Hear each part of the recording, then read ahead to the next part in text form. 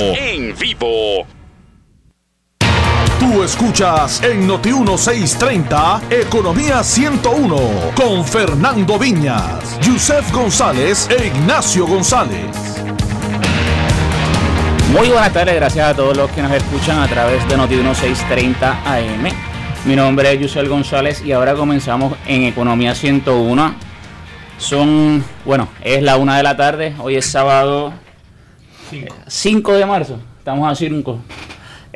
Ha sido una semana sumamente interesante y hoy nos acompañan, tenemos el estudio lleno de nuevo, nos acompañan Ignacio, Fernando y Bobby López. ¿Cómo se encuentran, muchachos? Buenos días. Estamos extremadamente bien entusiasmados de poder venir a debatir ideas aquí. Bueno, esta semana ha sido bien interesante. Comenzamos el lunes con el mensaje de Estado del señor gobernador Alejandro García Padilla y cerramos la semana ayer con la visita del congresista Rob Bishop.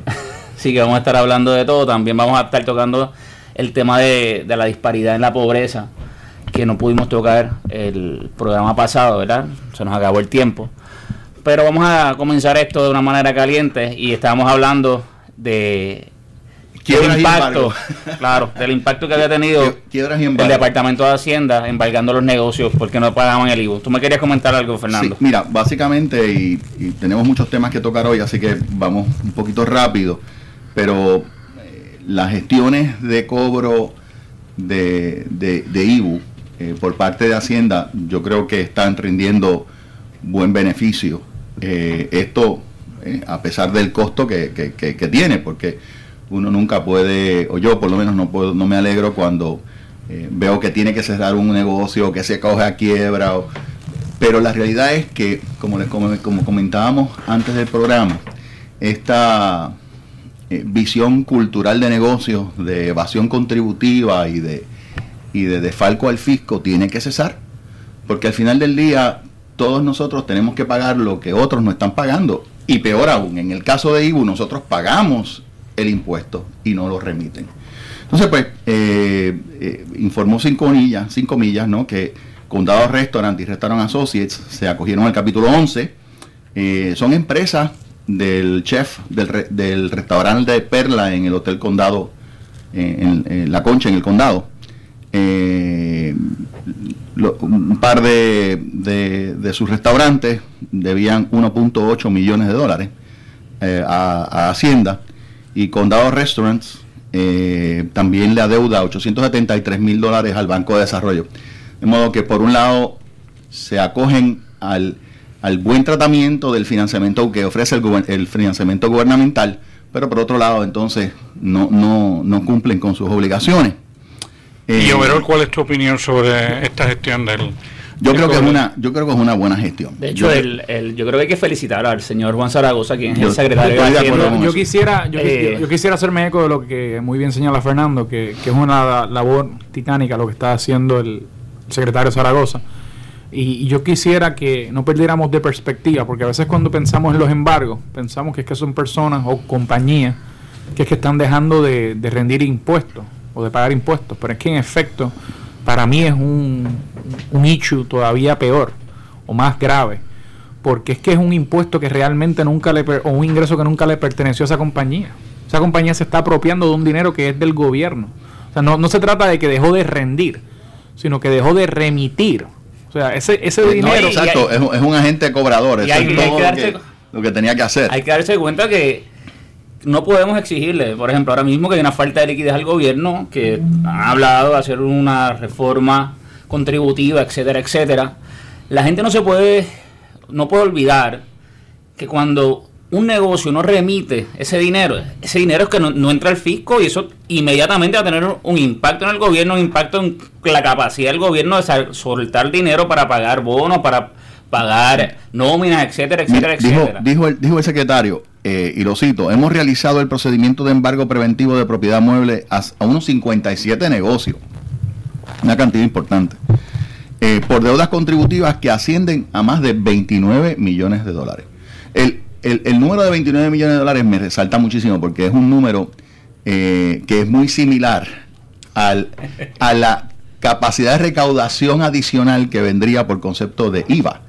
Entonces, vemos cómo una gestión de cobro efectiva, agresiva.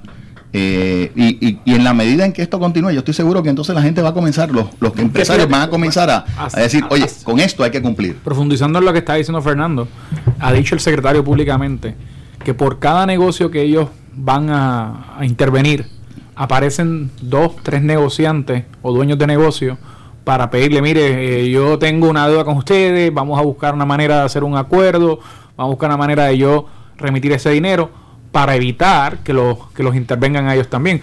Así que en ese sentido, lo que yo creo que quiere traer Fernando a colación es que el efecto de rendición de cuentas, el efecto de supervisar mejor o de aumentar la capacidad de supervisar mejor cómo se están remitiendo los impuestos, podría y en efecto sería muy positivo para el fisco de Puerto Rico. Yo con lo que discrepo es con los números. El primero es que el IVA no va a generar 30 millones solamente.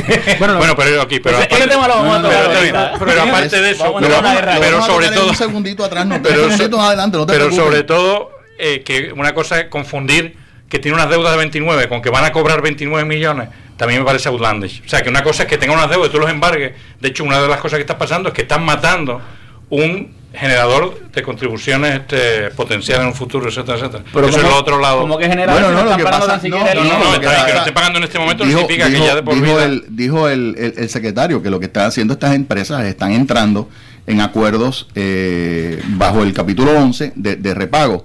Por eso, pero de ahí a decir que está cobrando 29 millones un poquito. Bueno, pero simplemente una precisión. Él lo está declarando, o sea, yo estoy citando lo que él está diciendo es que la deuda de esos negocios asciende a 29 millones. Que tú la logres cobrar. Pero Bobby, ¿qué tú me quieres decir? Que lo que va a cobrar de esos 29 millones es una cosa mucho más pequeña. ¿Pero qué es lo que tú me quieres decir? ¿Que le dejemos el paso libre y que hagan las empresas lo que les dé la gana? No, yo estoy completamente a favor de los embargos. Lo que no quiero tampoco es, simplemente quiero llevar la contraria a Fernando. Oye, bueno, hay que ser objetivo, Antes de eso, me quería aclarar y quería comentar el precedente que están tomando estas acciones.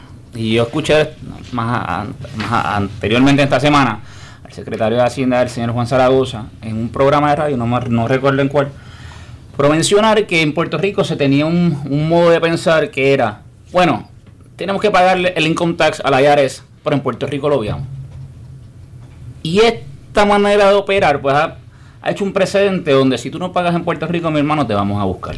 Claro, y para mí eso es bien importante. Yo creo que esa es la razón por la cual el Internal Revenue Service tiene tanto respeto. Claro. Es que procesa.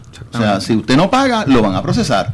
A la larga o a la corta. Entonces yo creo que eso es exactamente el elemento que faltaba en Hacienda y de paso, o sea, yo estoy escuchando a muchísimos secretarios anteriores diciendo sí, vamos a hacer esfuerzos de cobro. No se materializaba nada. Así que yo creo que en esa nota hay que felicitar al secretario de Hacienda. Yo creo que es una buena gestión. Pasamos al IVA. Si tú quieres. ya que estoy calientito porque el IVA va. Ya Bobby tira ahí un número ahí, pero mira, es que a pesar de las exhortaciones públicas hechas al gobernador de detener la implantación del IVA, pues la obstinación prevalece y se insiste en implantar otro impuesto más. No sé de verdad en este momento qué argumento se puede utilizar para demostrar que en este momento es una mala idea.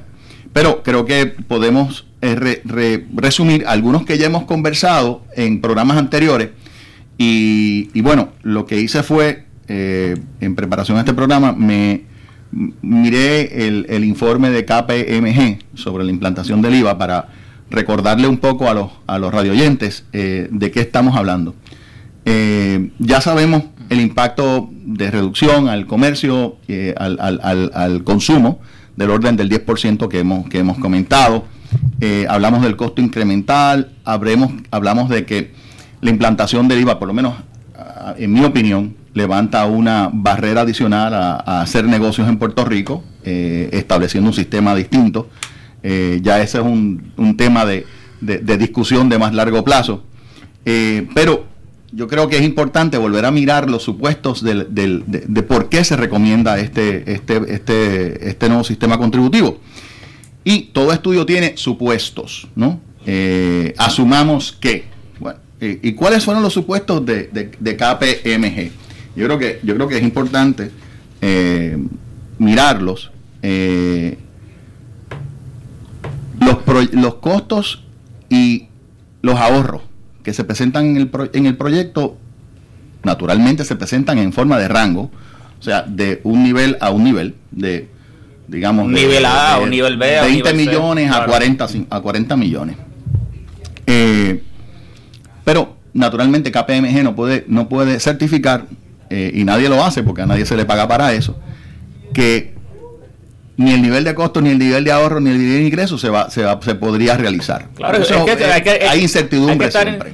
La gente tiene que tener presente que lo que se trabaja es con proyecciones. Claro. ¿Okay? Y las proyecciones no son aseguradas. Hay un cierto rango, ¿verdad?, de pero eso es estándar en cualquier estudio. Ni son exactas. De hecho, este cuatrenio lo más que hemos tenido es problema de proyecciones. Han proyectado y de hecho me atrevería a decir que la mayoría de ellas no las han cumplido. Y el 100% de los beneficios, que ya también eso lo hemos comentado, se va a lograr en un periodo de ramp up, o sea, de incremental.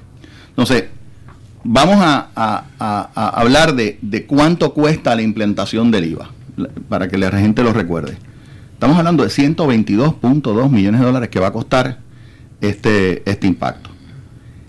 Se suponía que en el 2015, no tengo idea de si se hizo el gasto, si se hizo la inversión, si se trabajó el proceso, porque el proyecto había sido derrotado. Se esperaban 42.5 millones de dólares, 31 millones de dólares en el 2016, 8 millones en el 2017 y 9.9 millones en adelante, hasta un total de 122.8 millones. Para implementar el IVA ahora en abril. Esos son los costos. Entonces, aquí vamos a lo que a Bobby le gusta. El aumento en impuestos comparativo, IVA contra IVA, por mejor cumplimiento, estriba entre los 12 y los 30 millones de dólares anuales. Pero eso es de 11.5. Asumiendo un 100% de realización. No, imagino que sería contra el 7%, porque estábamos hablando de KPMG tenía que estar mirando el 7%. Entonces, que contra el 11 es muchísimo menos. Entonces, yo es que niego esa cifra completamente. Pero eso, si la hubieras presentado antes para uno poderla validar, estupendo, pero venir ahora con un estimado de recaudo de 30 millones por encima. Te pido a ti que entres en el website de Hacienda. Circúlalo antes para uno poder validarlo y haberte traído aquí, porque no tiene sentido pensar que un impuesto del 17%, o sea, aquí está la tabla. 15%. Yo creo que la tabla. Estamos hablando, no estoy diciendo, no me lo estoy inventando. Estamos hablando, yo creo que hay que tener en perspectiva, para no perder el hilo, ¿cuánto sería el nivel de proyección, por ejemplo, de un IVU, un IVA vis a vis? Porque obviamente, Bobby, si miramos el IVA del 14.5 o 15%, pues evidentemente es el único IVA que está en la mesa, digo, estuvo el que se va a implementar ahora en abril es de 11.5. No, pero eso no es un IVA, eso es la fase del IVU. Sí, pero viene el B2B. Viene el B2B, por eso. No olvidemos de la transacción ahora. Una de las cosas que ya había comentado al comienzo del programa, antes del programa, antes de entrar justamente a la cabina, era que no nos podemos olvidar que el IVA, en mi percepción, va a ampliar la base de recaudo. Aquí hay un black market o un mercado que no se fiscaliza. Bueno, entonces yo quiero no nos podemos olvidar de eso. Completar la discusión sobre la tablita que Bobby no ha podido mirar, y dice que el total de beneficios anuales, asumiendo que se implantaba comenzando en el 2015, así que estamos hablando de 2 años plazo. En el 2016, o sea, en el año inmediato al proceso de implantación, el beneficio es 0. Así que estaríamos tomando unas medidas para implantar un sistema que inmediatamente no nos van a dar ningún beneficio en el próximo año. Entonces, estamos diciendo que lo necesitamos porque necesitamos recaudar más. Pero eso derrota totalmente el argumento de que lo necesitas hacer ahora lo puedes hacer ahora para dentro de un año tener un poco más de ingreso. Pero 61.13 millones de dólares en el 2017, 85.5 millones más en el 2018. Pues estamos hablando de 120 de ingresos, de beneficio total. De ingreso, okay. Entonces, estamos hablando de un déficit Estamos hablando de un déficit de 2.000 millones de dólares. Bueno, también hay y que tenemos 120 millones de pesos más. No tenemos déficit de 2.000 millones de dólares, tenemos un déficit de cero. Tenemos una deuda de 2.000 millones, un pago de deuda de 2.000 millones de pesos que tenemos que hacer. El gobierno de Puerto Rico ha establecido hoy que el déficit, el abismo que tiene al frente es 3.000. Con una deuda estimada de 2.000 millones de dólares. Así que de un pago de deuda. Un operational déficit de 1.000 millones contra 122 millones que vas a recaudar más. Bueno, yo creo que hay que repensar esto. Una de las cosas que nosotros siempre hemos planteado aquí es que cualquier reforma fiscal que se haga, cualquiera, no puede ser el único medio para trabajar con esta crisis. ¿Okay? Bueno, lo que pasa es hay que trabajar con otras cosas también. Tiene que haber una mirada que yo creo que no se hace en mucho tiempo, comprensiva. Tiene que haber una mirada amplia. Y yo te voy a ser bien honesto, en los países donde se ha implementado el IVA de manera exitosa, se ha contemplado un periodo razonable de 2-3 años es otro problema, para que tuviera éxito el modelo. Bueno, amigos, esta discusión se pone caliente y se pone más interesante al regresar de la pausa, así que no se nos vaya nadie. Seguimos en Economía 101. ¿Siempre has soñado con montarte en un Volkswagen? Pues ya están aquí los alemanes del momento. Ahora puedes manejar con el estilo y confort del europeo que tanto has deseado y con cero pronto. Comprueba el poder de la ingeniería alemana en un Jetta por solo $306 mensual o los espacios y la comodidad de una Tiguan por solo $408 mensual en Volkswagen Kennedy San Juan o Flagship Volkswagen en Bayamón y móntate hoy con cero pronto. Volkswagen, más de lo que pensabas por menos de lo que imaginabas. 2016. Algo único y extraordinario pasará. Se abre la puerta del tiempo a la ciudad milenaria de Jerusalén. Edificaciones y bailes de la época, tentaciones, fiesta Sukkot, parada de Herodes, otras recreaciones de la vida de Jesús. Barrio Rincón, Sabana Grande. Fines de semana del 27 de febrero al 27 de marzo. Boletos 644-7000. Ticket Center 792-5000. Viaje en el tiempo y conozca a Jesús de Nazaret. Saludos, te habla el doctor Raúl Morales Borges, oncólogo. ¿Sabías que el cáncer del pulmón es el cáncer más común en el mundo? Que es la segunda causa de muerte por cáncer entre hombres y mujeres. Si eres mayor de 65 años de edad, si fumas o has fumado, caes dentro de los 3 factores de riesgo principales. Infórmate, cuídate, visita a tu médico. Un diagnóstico temprano puede hacer la diferencia. Un mensaje de la Sociedad Americana contra el Cáncer y Grupo Puerto Rico Saludable. La Cruz Roja Americana Capítulo de Puerto Rico está presente en la comunidad todos los días. Asistimos a las familias afectadas por desastres y ayudamos a los militares y sus familias en tiempos de emergencias. Educamos en salud y seguridad y desarrollamos cualidades de servicio voluntario en los jóvenes. Cada dólar que das ayuda a que los voluntarios puedan hacer más en la comunidad. Tú también puedes ser un héroe. Dona hoy a la Cruz Roja Americana. Llama al 787-758-8150. Tienes que involucrarte para que ningún niño sea maltratado. Tu preocupación y estatus en las redes sociales ayudan, pero serían más útiles acompañados de la acción. Un promedio de 30,000 niños y niñas son maltratados en Puerto Rico todos los años. Haz algo, involúcrate, porque tu indiferencia es parte del problema. Soy Alexandra Malagón y al igual que yo, pon tu mano y ayuda a Escape en la prevención del maltrato a menores. 287-6161. Esto es Economía 101 y lo escuchas por Noti1 630. Muy buenas tardes, seguimos aquí en Economía 101. Mi nombre es Yusel González. Y amigos y amigas, les recordamos que nos pueden buscar en nuestra página de Facebook. Usted entra a Facebook y busca ¿cuál es la Radio.economía 101. Radio.economía 101. Facebook.com/radio.economía 101. Antes de irnos a la pausa, amigos y amigas, estábamos discutiendo aquí el reavivamiento que ha tenido la propuesta del IVA, ¿verdad? Después del último mensaje de Estado del señor gobernador Alejandro García Padilla. Y me parece bien interesante los diferentes puntos. Si está bien o si está mal que se implante un IVA a mitad de esta carrera eleccionaria, si hay una reforma contributiva, un año que realmente pues estamos buscando la unión en el país, o si son medidas que, como dijo y propuso el candidato del Partido Popular, el señor David Bernier, que se deben trabajar más adelante y que el próximo gobernador pues atienda ese asunto. Lo que pasa aquí es lo siguiente, y yo creo que esto hay que decirlo con fuerza. El gobernador, que habló de que no albergaba venganza en su corazón, de momento revive a Frankenstein. Yo lo llamo Frankenstein.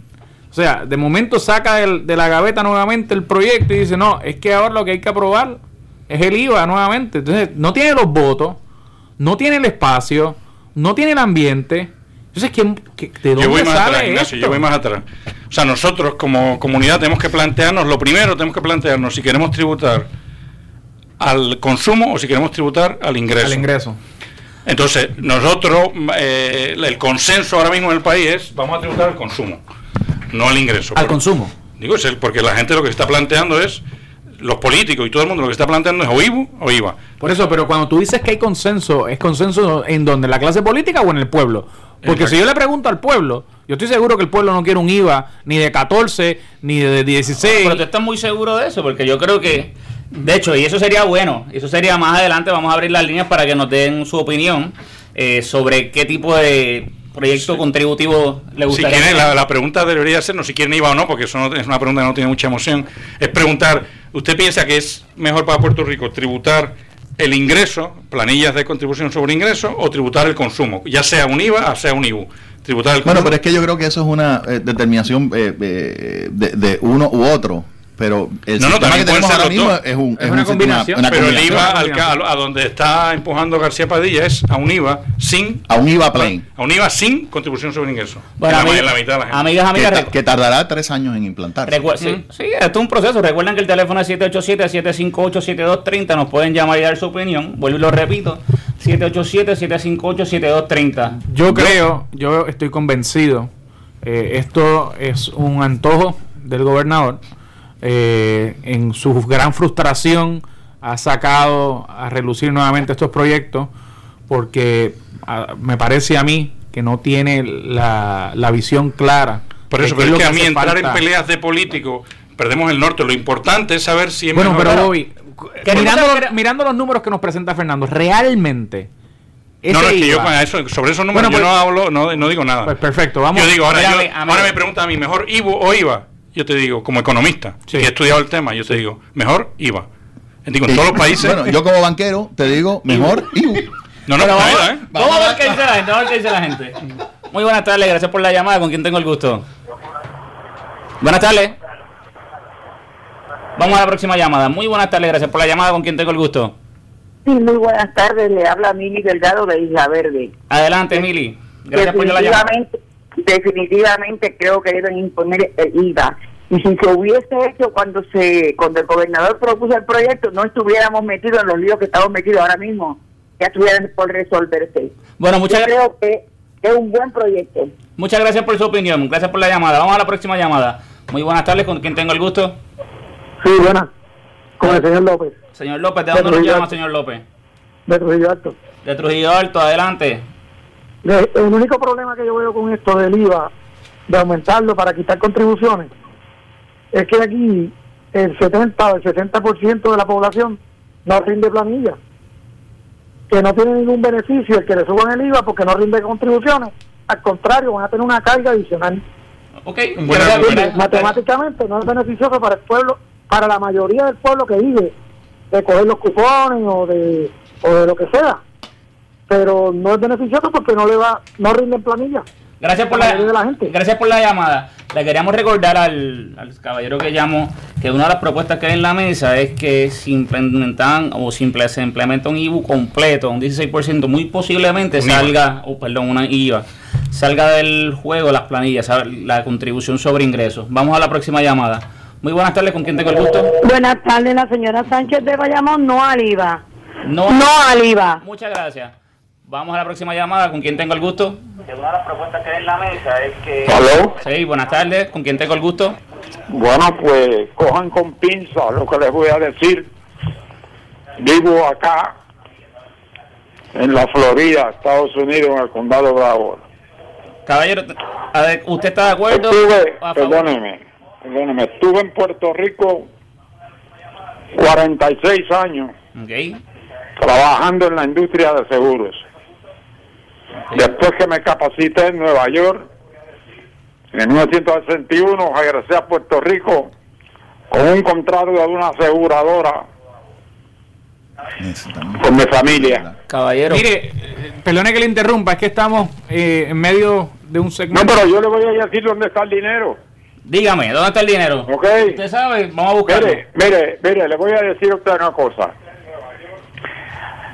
A la industria de seguros se la pasaron a la banca. Los bancos pensaron meterse acá en la industria de seguros, pero el gobierno se dio cuenta que era un conflicto de interés y lo rechazó. Sin embargo, los bancos puertorriqueños se fueron y sacaron licencia en el pueblito de Culebra, en la isla de Culebra, le dieron la vuelta a la ley federal y los bancos hoy son agentes de seguro. Caballero, Richard Carrión es agente de seguro. Caballero, le agradezco la llamada, No pues estábamos hablando sobre el IVU. Muchas gracias por escuchar nuestro programa. Muy buenas tardes, ¿con quién tengo el gusto? Raúl, ¿de dónde nos llama? De Boston, Massachusetts. Gracias por la llamada, Raúl. ¿Usted está de acuerdo con que se implementa un IVA o el IVU? Que cobren en los puertos y ahí se acabó el meollo. ¿Cómo? Que cobren al entrar a los puertos. Que cobren los impuestos al entrar al puerto. Claro, ahí se acabó todo. Ya sé. Okay. De momento, y que mejoren el recaudo. Gracias, no tengo mucha recepción, pero le agradezco la llamada, me parece muy interesante su planteamiento. Está planteando un arbitrio. Muy buenas tardes, ¿con quién tengo la llamada ahí? Hola, con Carmen de Coamo. Carmen, adelante, gracias por la llamada. Yo quisiera que usted al final de su programa ahorita, yo no estoy de acuerdo, nos diera quizás el mejor consejo en su opinión personal como economista y conocedor, por favor. Ok, no hay problema. Gracias, lindo. Gracias por la llamada. Muy buenas tardes, ¿con quién tengo el gusto? Hello. Sí, adelante, ¿con quién tengo el gusto? Sí, el señor Najera de Bayamón. No es cuestión de que es mejor si el IVA o el IVU. La cuestión es de la administración, porque nosotros teníamos un sistema de chequeo de los muelles, se eliminó porque no estábamos capacitados para fiscalizar los banes. Luego decimos que no estamos capacitados para administrar el IVU y ahora queremos ir a un IVA de exploradores. Así es que el mismo IVA que tiene fastidiado a Grecia, que tiene fastidiado a España, bueno, ¿quién tiene una garantía? Volvamos al principio, al recaudo de los muelles, y hagamos como hizo República Dominicana, que chequeaba el 100% de los banes. Perfecto, muchas gracias por la llamada. Vamos a coger una o dos llamadas más y vamos a ir resumiendo para poder seguir también discutiendo otros temas. Pero y también le vamos a aclarar a la gente, le vamos a explicar un poco más a profundidad la diferencia entre el IVU y el IVA, ya que nos lo pidió una de las radioescuchas. Así que vamos a coger estas dos próximas llamadas y continuamos. Muy buenas tardes, ¿con quién tengo el gusto? Bueno, hablando del IVU y el IVA, la diferencia básica. Yo quiero, antes de pasar de IVU a IVA, volver otra vez a recalcar el problema que yo anticipo que se pueda generar con los bonistas de Cofina por la implementación del IVA. O sea, yo me veo en la obligación de hacerlo, porque en la medida en que se elimine el ingreso designado para el pago de Cofina, yo pienso que los bonistas de Cofina van a levantar un argumento en los tribunales para imposibilitar esa implantación. Pero Fernando, ¿tú no crees que se puede llegar a un consenso o a un acuerdo que los derechos que tienen los bonistas bajo el IVU se lo transfieran a cualquier tipo de reforma contributiva que se vaya a hacer? Tendría que se puede hacer, sin duda se puede hacer. Lo que sucede es que no hay duda que se pueda hacer. Lo que pasa es que no puede comenzar una conversación diciendo, bueno, el ingreso que tenías designado lo voy a quitar, no te voy a decir cómo se va a proteger, y de paso te voy a descontar el 40%, el 45% del valor de los bonos. O sea, eso es un non-starter. En la propuesta que los bonistas de Cofina hicieron esta semana, o el reclamo, prácticamente eso es lo que estaban hablando. Les dicen, mira, dame una moratoria, pero no me toques el bono. De hecho, es de los poquitos bonos que todavía tenemos que están saludables en cuestión de rating, de la acreditación. Bueno, en términos como mecanismo, el mecanismo funciona y funciona muy bien. Claro, lo que pasa es que si no se quiere proteger el mecanismo, pues nadie le va a prestar contra él. Ahora digo yo, ¿por qué funciona el mecanismo de Cofina? Creo que lo discutía con Bobby antes del programa, es que prácticamente el underlying asset, que lo garantiza es el recaudo de impuestos. Claro. Es como un GO, prácticamente. Es un flujo segregado de ingresos dedicado para el repago de esa fuente. Solamente tocar brevemente la propuesta que acabas de comentar. El grupo Golden Tree Asset Management, White Box Advisors y Metropolitan Life, que son tenedores de bonos de Cofina, propusieron una opción que fue ya catalogada como parcial y solamente buscando consenso. Al contrario, buscando su propio beneficio y proteger los intereses de los bonistas senior de Cofina. Ellos lo que sugirieron es que los bonos de Cofina senior se sigan pagando y que los subordinados esperen hasta el 2047 para comenzar a recibir pagos de principal. No tengo suficientes datos para decir si durante el periodo vas a pagar interés. Pero ese es el problema. El asunto es que en la medida en que muevas del IBU al IVA, este asunto va a seguir. Yo de todas formas ya quisiera pasar al tema de la Junta de Control Fiscal para no quedarnos atrás en el IVA, que podría ser. Pero rapidito me gustaría, ¿verdad? Simplemente para que los radioescuchas pues tengan un poquito más de noción, que tú mismo nos expliques la diferencia básica entre el impuesto del IBU y el IVA. O sea,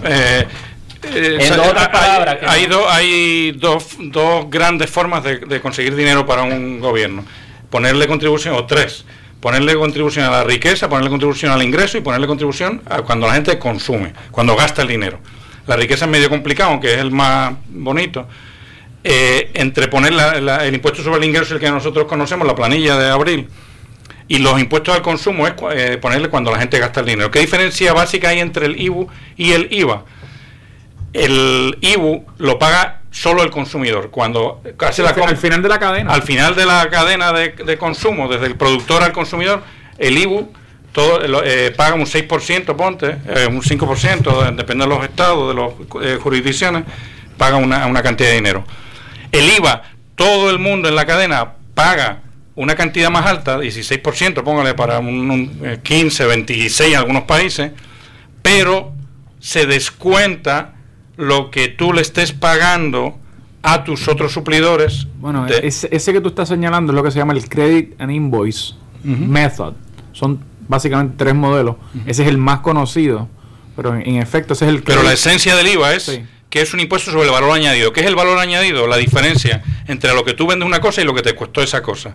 Tú vas a pagar el 16%, no de lo mismo que estás pagando el IBU, no del total del volumen de lo que te costó una venta, añadido, sino solo la diferencia entre lo que tú lo vendiste y lo que tú lo compraste.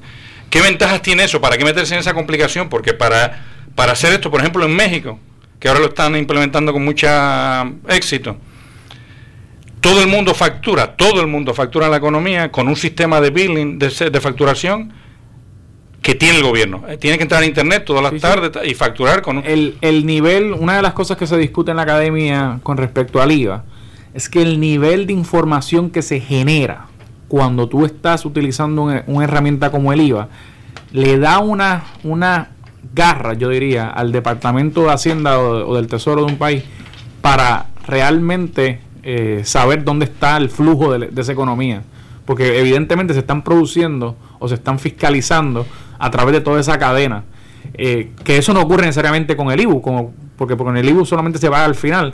Así que si alguien de esa cadena en el medio se pierde, pues evidentemente pierde el IBU. Y tenemos que comenzar con un sistema de contabilidad que funcione, porque la misma Hacienda ha dicho que tiene un sistema obsoleto, hay varios problemas que data de 1980. De hecho, hay varios problemas y por eso es que cuesta 40 millones arreglarlo. Por eso es que yo creo que todos podemos concurrir aquí que quizás en este abril no es el momento acertado. Creo que hay diferentes opiniones. Quizás yo sé que yo y Bobby estamos de acuerdo, o Bobby y yo estamos de acuerdo a que quizás el IVA podría ser un buen plan para Puerto Rico. Quizás Fernando no esté de acuerdo, quizás Ignacio, pues no sabemos, pero realmente son cosas que yo creo que ahora mismo, en este año, no se deben estar discutiendo. Ahí estamos de acuerdo. Yo creo que ahí todos estamos de acuerdo. Y hablando de todavía, hablando de eso, vamos a hablar de la Junta de Control. Yo creo que ese es un tema que lo hemos aquí revisado 20 veces. Pero yo quisiera traer simplemente en Washington el miércoles, el Centro para la Nueva Economía trajo a un panel bien interesante, supuestamente atacar el tema de la Junta de Control Fiscal.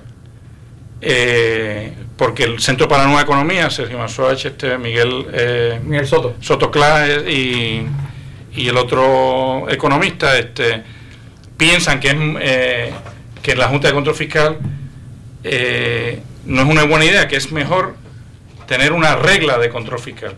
Una regla de control fiscal, como explicaron allá. ¿Una regla o una ley? Bueno, una regla plasmada en una ley. Regla, me refiero que es una regla parecida a esta. Vamos a tener, en vez de tener un presupuesto balanceado, que ellos dicen que es un error tener lo que Puerto Rico tiene en la Constitución, que lo tienen 49 estados de Estados Unidos, una ley que dice tú tienes que tener los mismos ingresos que los gastos cada año. En vez de decir eso, lo que tenemos que tener, según el planteamiento del Centro para la Nueva Economía, es una regla de control fiscal, que es una regla de control fiscal, que te dice en el mediano plazo, en promedio, en los 5 años anteriores y posteriores, tú tienes que tener un presupuesto balanceado. Te puedes desviar un año porque tienes un problema de recesión, pero lo tienes que compensar con otro año. Y esa regla normalmente viene acompañada por otra regla que dice un 1% de tus recaudos tú los vas a depositar en un rainy day fund, en un fondo para cuando las cosas se un fondo de reserva.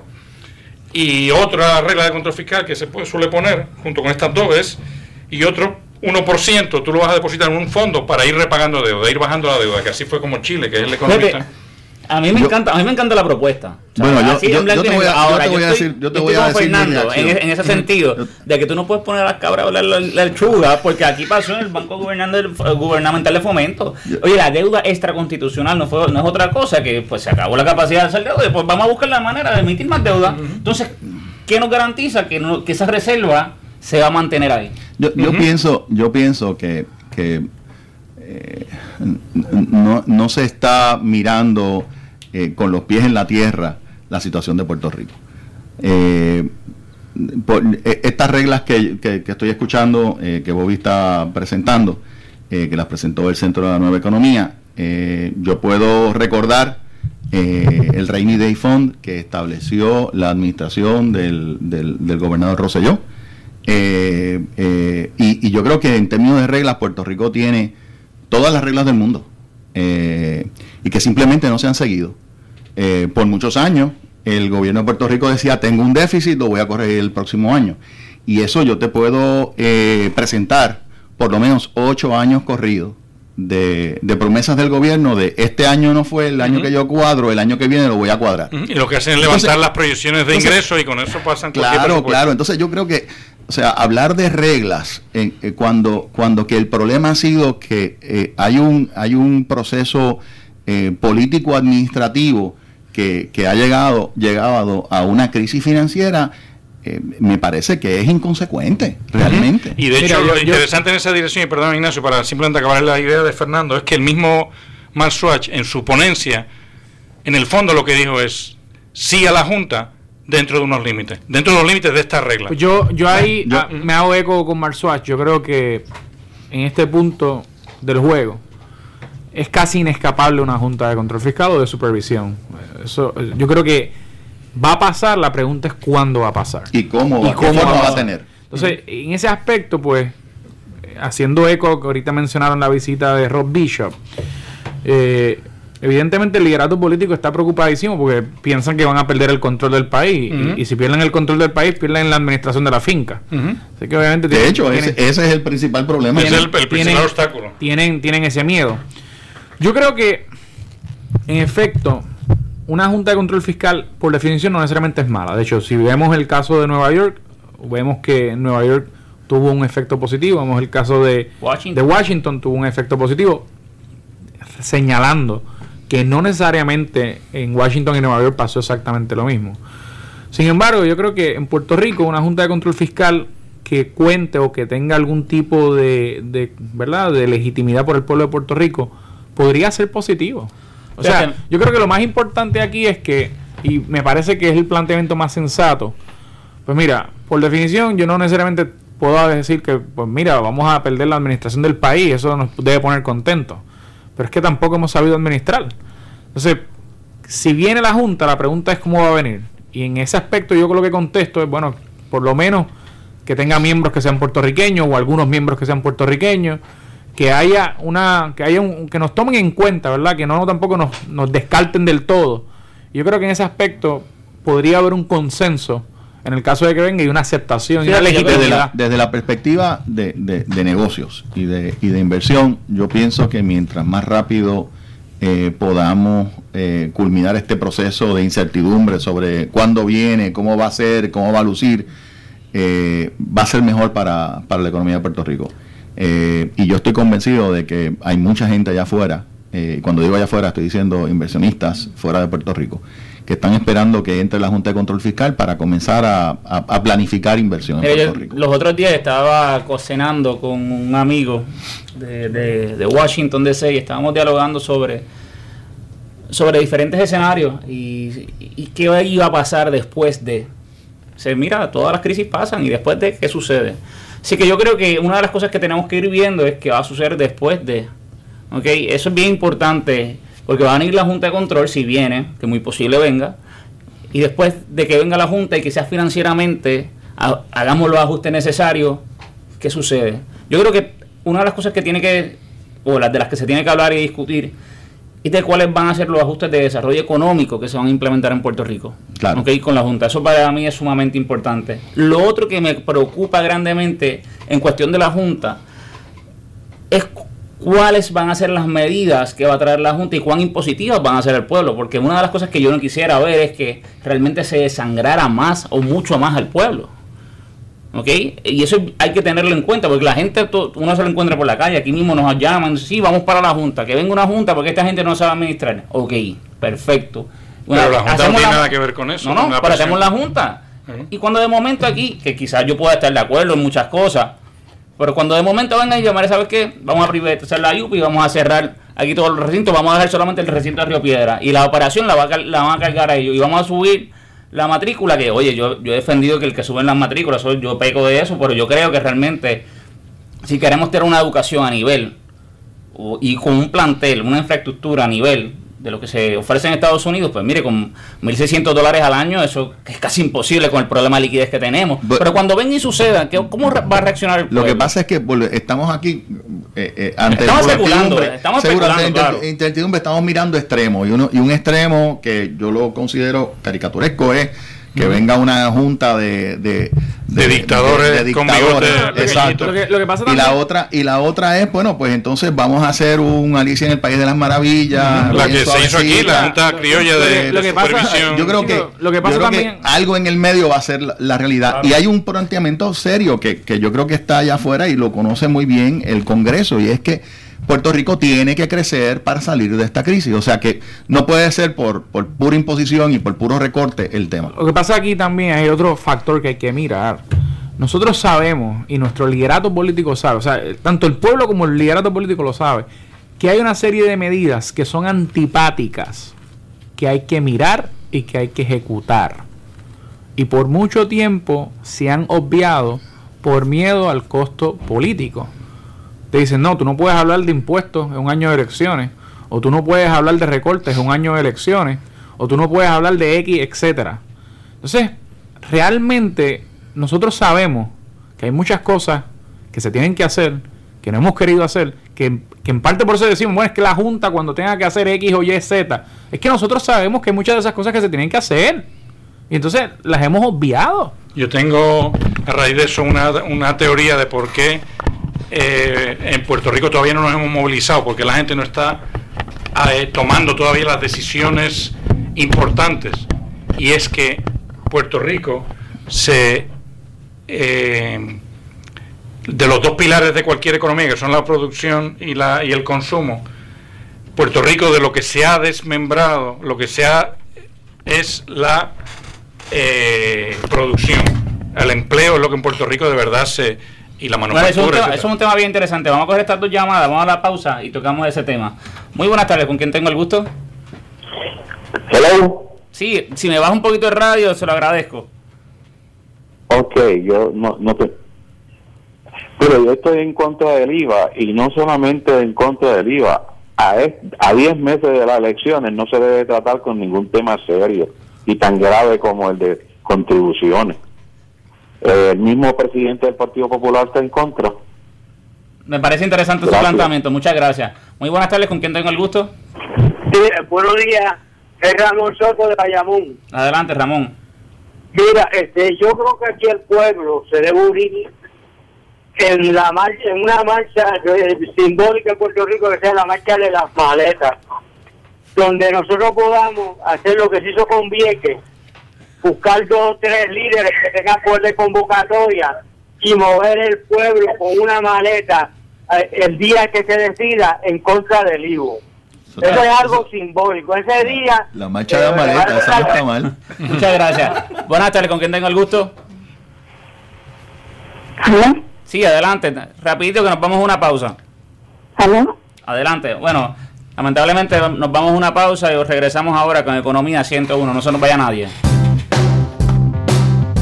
Enséñale a tus hijos a amar la naturaleza. Haz que tengan contacto frecuente con ella. Llévalos de excursión. Planta un árbol. Cuiden una mascota. Cuando crezcan, contribuirán al cuidado y preservación de nuestro planeta. Uno a uno haremos la diferencia. Un mensaje de Uno Radio Group, empresa netamente puertorriqueña.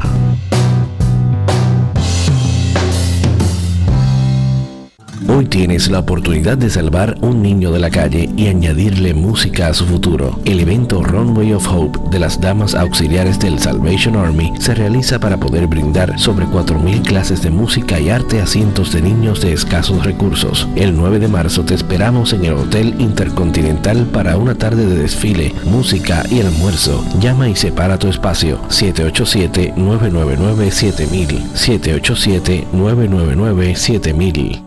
Este es mi hospital y el de todos los niños de Puerto Rico. A veces también es mi casa. Con tu donativo de $10 al mes contribuyes a que nuestros niños pacientes de cáncer reciban el mejor tratamiento aquí en la isla, cerca de su familia y de su hogar, sin importar sus recursos económicos. Tu donativo se queda 100% en Puerto Rico. Conviértete en un capitán de nuestros niños. Entra a fundacioncap.org y haz tu donativo hoy. Que no te engañen. Si alguien te llama o te manda un mail ofreciéndote una super inversión y te pregunta datos confidenciales, no se los des. No importa que te ofrezcan algo a cambio. No importa que te digan que la oferta se acaba. No importa que te digan que todo mundo lo está haciendo. Todo eso es señal de fraude. Protégete del fraude financiero. Aspira, aspira y aprende a invertir. Mensaje auspiciado por la Fundación FINRA.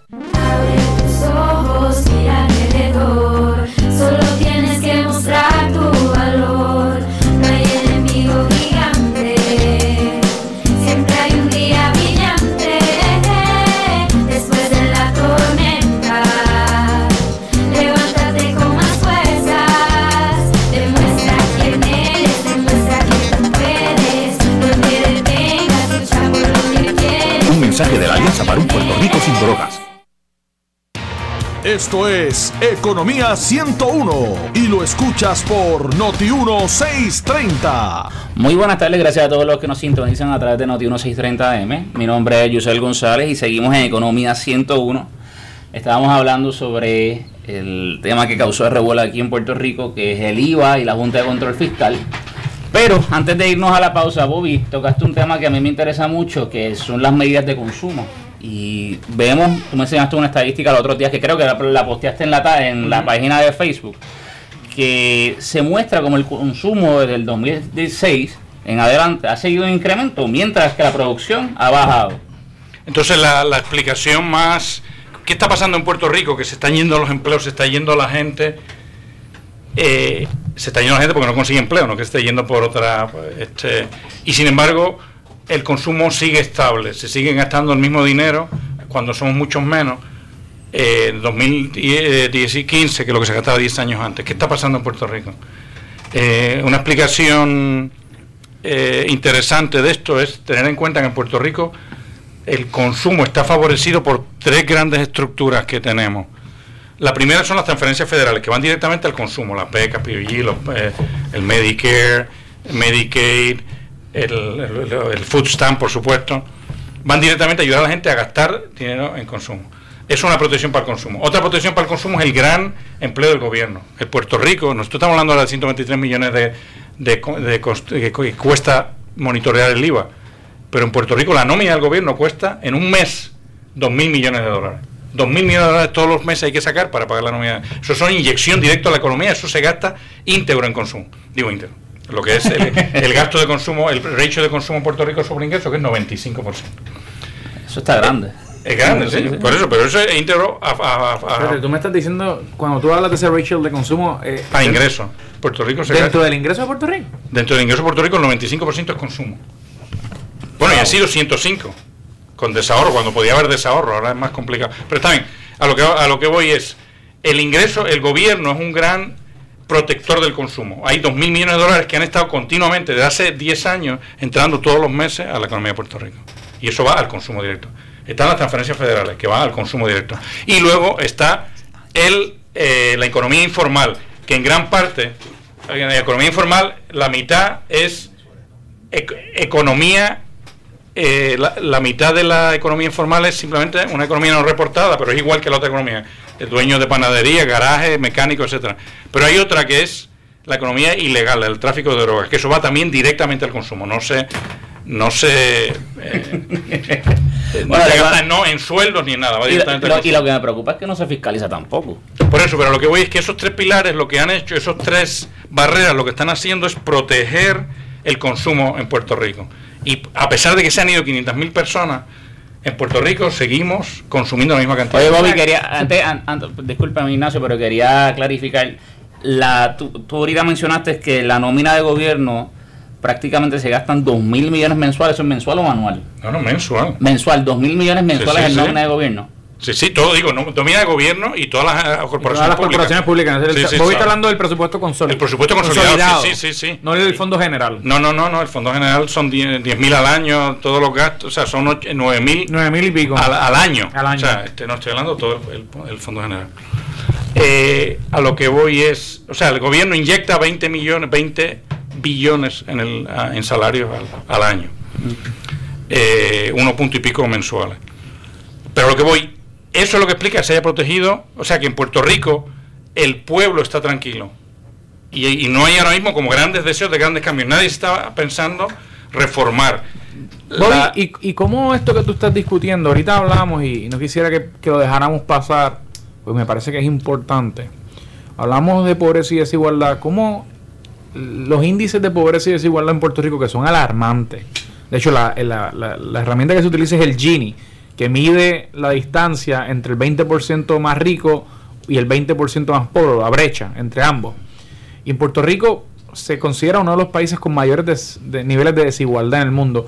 ¿Cómo esto que tú nos estás trayendo a la discusión de los patrones de sobreconsumo que hay en Puerto Rico o patrones de consumo, ¿verdad? No, garantizado. De consumo ¿Cómo compaginamos esto que yo te planteo de la desigualdad y que queríamos tocar de la pobreza y desigualdad con el consumo? ¿Cómo eso compagina? Bueno, para empezar, yo traía esto del consumo simplemente para explicar por qué todavía no ha habido grandes cambios en Puerto Rico. Porque simplemente porque el grueso de la población sigue yendo a un sitio y sigue teniendo lo suficiente. Y tiene un cheque mensual. Eso era simplemente el statement que yo quería hacer con por qué no hay todavía cambios reales en Puerto Rico, excepto en los bolsillos, Autoridad de Acueducto y Alcantarillado, Autoridad de Energía Eléctrica, donde sus ingresos no están garantizados, que es en el caso de estas grandes corporaciones. Otro tema aparte es el tema de la igualdad y de la pobreza, y de hecho son dos temas, yo discrepo, tengo que traer el dato, pero que Puerto Rico sea de los países de más desigualdad del mundo. Lo que sí admito es que Puerto Rico es un país de las jurisdicciones de más pobreza si las comparas con Estados Unidos, que es uno de los países más ricos del mundo. Y más desiguales también.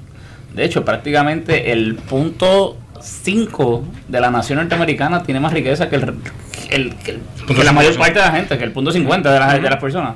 O sea, que esos son temas bien yo con la desigualdad tengo una explicación bien rápida, que es que la tecnología provoca desigualdad. La tecnología provoca digital, riqueza, pero provoca desigualdad, porque la tecnología nueva, que es la tecnología de información, no la tecnología de materiales de los principios del siglo XX, la tecnología nueva que es tecnología de información. ¿Por qué provoca desigualdad?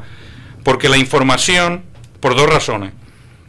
La información provoca desintermediación, es decir, se puede, gracias a la tecnología de información, conectar directamente un productor con un consumidor, que eso es a lo que se dedica Walmart y Costco. Son gente que se dedica a desintermediar, a eliminar el intermediario.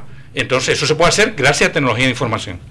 Y la segunda razón por la que, y eso provoca desigualdad, porque se concentra toda la ganancia de traer arroz desde China a Puerto Rico, se concentra en unas manos, simplemente el único intermediario que hay ahora. Eso es una razón para la desigualdad. Y la otra es que la tecnología de información está cogiendo el formato ahora mismo de redes. O sea, de que mucha gente se puede conectar entre ellos mismos. Eso es el Internet y eso son las redes sociales. ¿Y qué problema tiene eso? Tiene el problema de que las redes tienen más valor cuanto más gente haya conectado a una red. Todo el mundo quiere estar donde esté todo el mundo. ¿Y eso qué hace? Favorece las redes gigantes. Entonces, el retailer que logra poner su posición primera en las redes, que es Amazon y eBay, se van a hacer gigantes, porque para todos nosotros tiene mucha más ventaja tratar de comprar en una red gigante donde yo puedo conseguir todo, que en redes pequeñitas de un eBay criollo, un eBay del Caribe o un Amazon de Ponce. Tiene mucho más sentido, mucho más ventaja para nosotros conectarnos a redes gigantes, y eso provoca también desigualdad. O sea que la tecnología provoca más riqueza, pero más desigualdad. Yo creo que iba a tocar un pequeño punto pequeño sobre ese asunto, y hay un autor que se llama Atkinson, y precisamente él plantea que la solución a la desigualdad radica en 5 áreas, en intervenir 5 áreas. La primera es tecnología, que va directamente al planteamiento que tú acabas de hacer: empleo, seguridad social, la redistribución de capital y los sistemas contributivos progresivos. Esas son como las herramientas para combatir la desigualdad. Bueno, y como tú bien dices, si la tecnología causa desigualdad, que en efecto estoy de acuerdo con el argumento que tú planteas, la tecnología también debe ser parte de la solución. No, pero también la tecnología, hay que recordar que causa riqueza también. Y yo creo que el acceso a la tecnología, yo creo que también es una forma de combatir la desigualdad. Mientras más personas tengan acceso a la tecnología, combatir la pobreza, pero no la desigualdad. Y yo creo que para que la gente entienda un poco el tema de dimensionar el tema de la desigualdad, nos quedan 3 o 4 minutitos. El 1% de la población consigue en una semana un 40% más que los que están en el 5% más abajo en un año. Eso es desigualdad. O sea, una persona en una semana consigue 40% más. No, y 5%. Eso que acaba de mencionar Fernando es bien importante. El economista y premio Nobel Joseph Stiglitz, una de las personas que más habla sobre este tema de la concentración de riqueza en el 1% de la población, nos presenta dentro de sus ideas que cuando hablamos de desigualdad tenemos que hablar también de equal of opportunities, o sea, la equidad y la igualdad en oportunidades. Si nosotros queremos ver también los efectos que tiene la desigualdad y los efectos que cada vez segregan más la sociedad, tenemos que pensar en cómo podemos trabajar en ideas concretas que produzcan igualdad de oportunidades para las diferentes personas. El tema de la desigualdad es un tema bien extenso. Mira, vamos a tenerlo, si lo cogemos, lo vamos a seguir trabajando, porque la semana pasada lo dijimos y no lo trabajamos suficiente. Hoy tampoco me siento cómodo. Lo que está pasando en este país, pues yo creo que para discutir. Bueno, lo que pasa es que en grandes rasgos en Puerto Rico se está dando, que esto yo lo he dicho y lo repetiré siempre, 2 grandes crisis. Por una parte se está dando la crisis fiscal del gobierno, pero por otra parte se está dando una crisis real de desigualdad y de pobreza. O sea, no tan solo nos está azotando el hecho de que el gobierno no puede ser un agente activo, participar como un agente fuerte en la economía, sino que lo que ocurre también es que a nivel micro en las personas, la gente tiene menos ingresos, producto también de mayores impuestos, la gente tiene menos oportunidades y evidentemente eso se traduce en una doble crisis que golpea doblemente a la gente. Bueno, Ignacio, lamentablemente no hay tiempo para más. Llegamos al fin de este programa, pero el sábado que viene vamos a seguir dialogando sobre este y otros temas y vamos a ver lo que nos trae la semana. Así que, amigos, muy buenas tardes y gracias por escuchar Economía 101. Buenas tardes. Escuchas la emisora de noticias de mayor audiencia en Puerto Rico, la más seguida en las redes sociales y la número 1 en fiscalización y análisis. WUNO San Juan 630 AM, WPRP Ponce 910 AM, WORA Mayagüez 760 AM,